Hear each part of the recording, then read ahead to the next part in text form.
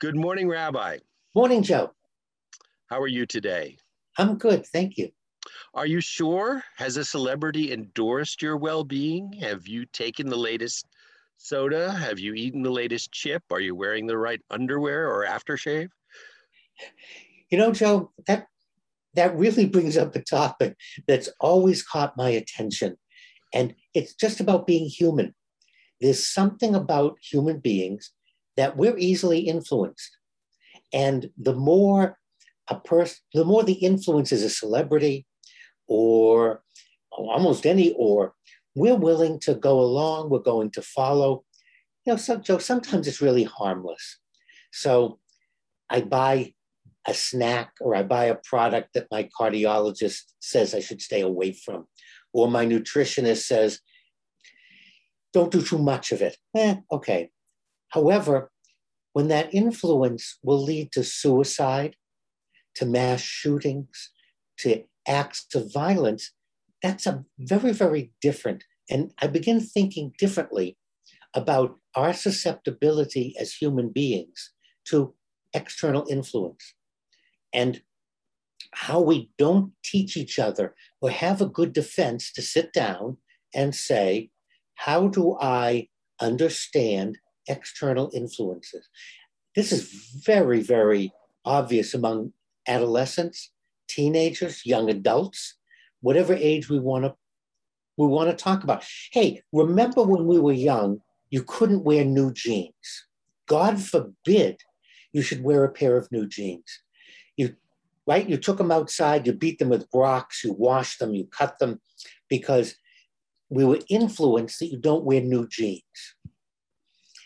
Now, I'm looking, and for unbelievable sums of money, our young people are wearing jeans that are distressed would be a grade up, that torn, ripped, underwear showing, whatever it might be.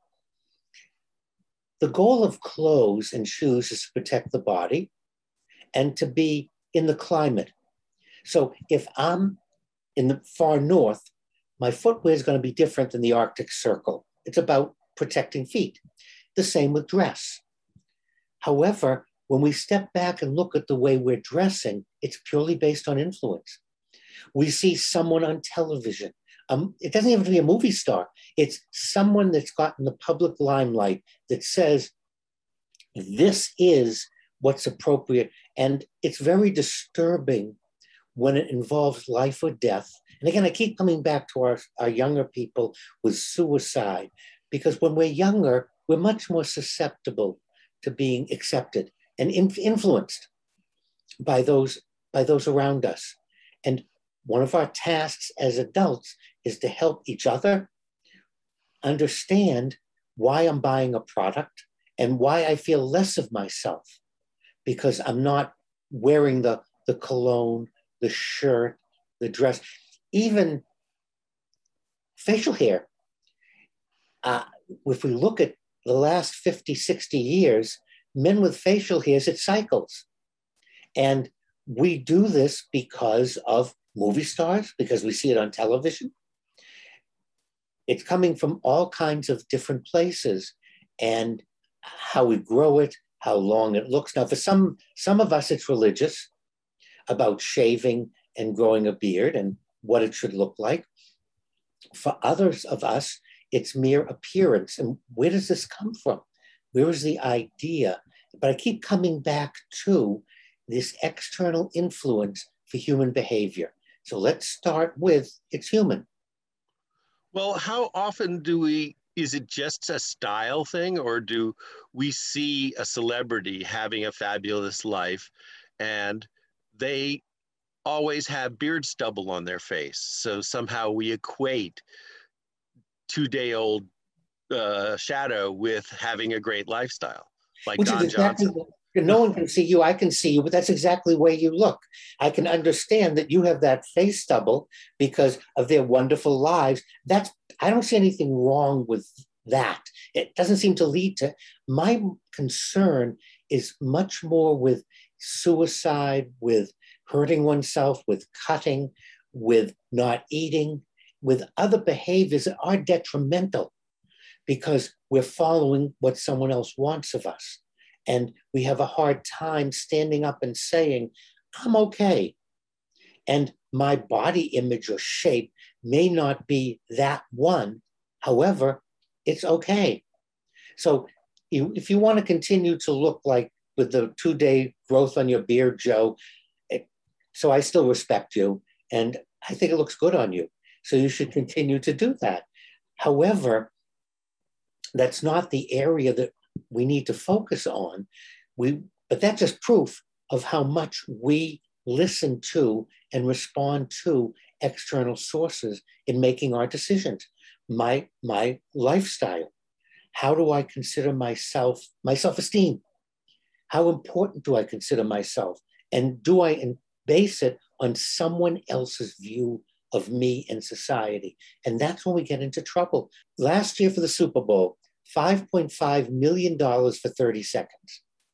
And no industry in the universe is going to pay that if it didn't influence people. Really. So it does influence us. And the more humorous it is, the more entertaining, the better the influence, but that's a different topic. So it's a given. We are influenced by external sources, and some things are rather harmless. And other things, which is, again, my focus, is how is it hurting us? How is it promoting certain behaviors in terms of society, in terms of people, even cars?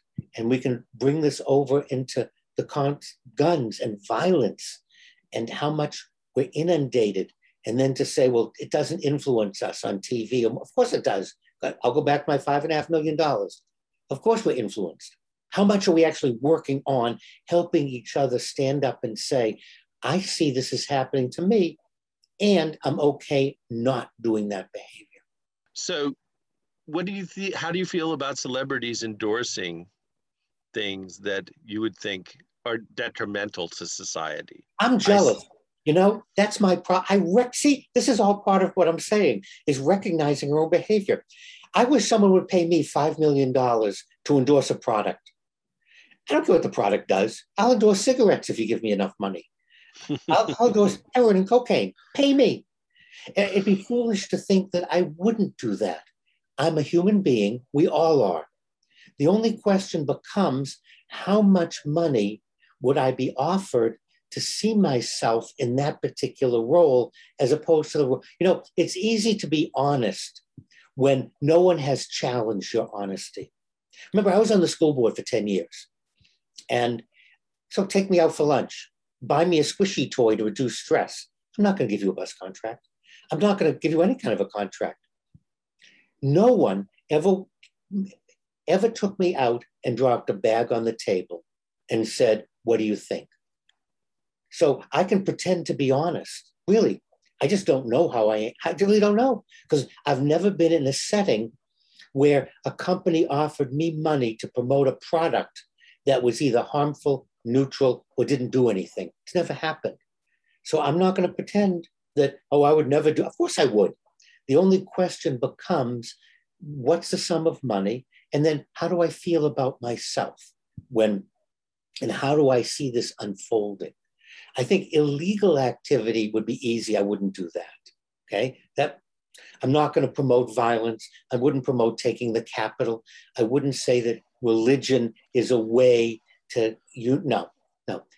Anything like that is off the table. That I understand about myself. But to promote a vitamin, to promote an orchid or a cactus, or to promote mouthwash, hey, no one has approached me. So I'd like to put this out to any of our listeners, that if anyone is a position, I'll be glad to. In fact, I'll wear the shirt. If you want to give me some out, just like NASCAR drivers. I'd love to be like the NASCAR driver. They have patches all over for products and product placement. T-shirt with your name here. Yeah, exactly. We'll start the advertising campaign. Well, one thing I never tire of promoting is your wisdom, Rabbi. Thank you so much. And thank you for letting me promote me And I hope someone out there will offer me a t-shirt to wear. Good afternoon.